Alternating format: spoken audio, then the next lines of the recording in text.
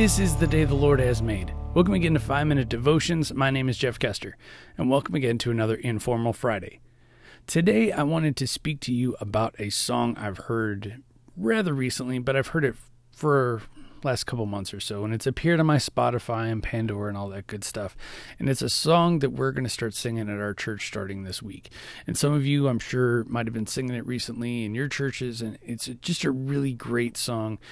And there's a lot of songs as a worship leader that you hear and they don't really speak to you, or they speak to somebody else, and it's like, yeah, I get where you're coming from, but it doesn't really hit me. But this song is called "Oh Come to the Altar" by Elevation Worship.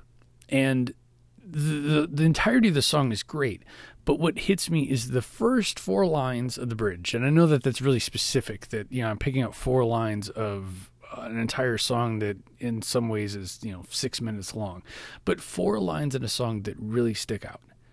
They say, "Oh, what a Savior. Isn't he wonderful? Sing hallelujah. Christ is risen."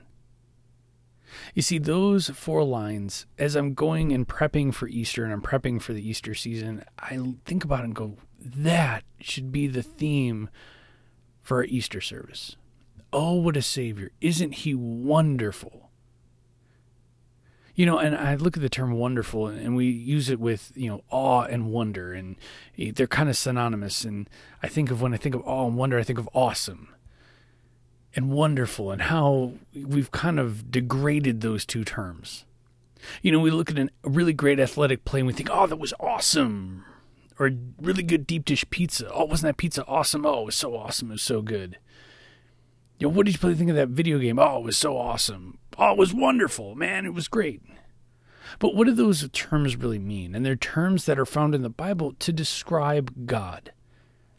Our God is awesome, and our God is wonderful. He is full of awe and wonder, and we should be in the same way. We should be full of awe and wonder when we're in his presence. Not in the presence of a really good pizza or a really good cartoon show or TV show or movie or special effect or whatever it might be. We might say it's awesome, but it's not really full of awe and wonder. Those are things that we should be aiming towards God, because our God is full of awe and wonder. Let me play for you a little of this song.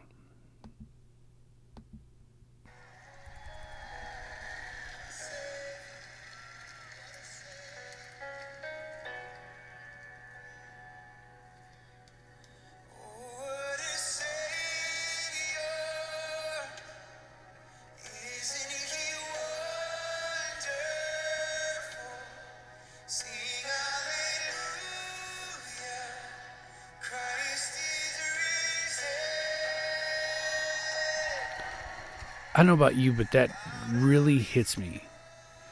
And as the song goes on, it just is so reflective of how we should look at our God.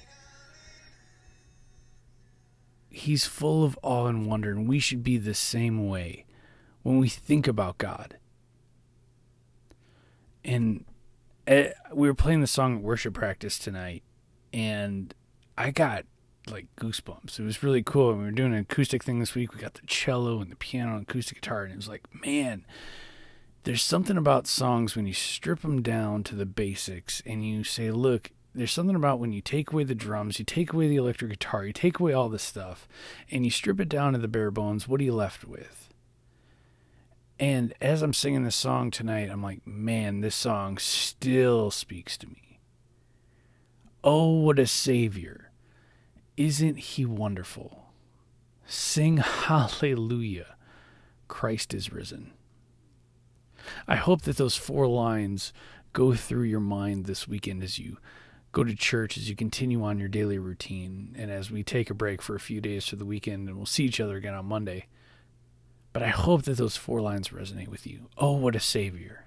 Isn't he wonderful? Sing hallelujah. Christ is risen. Let's pray.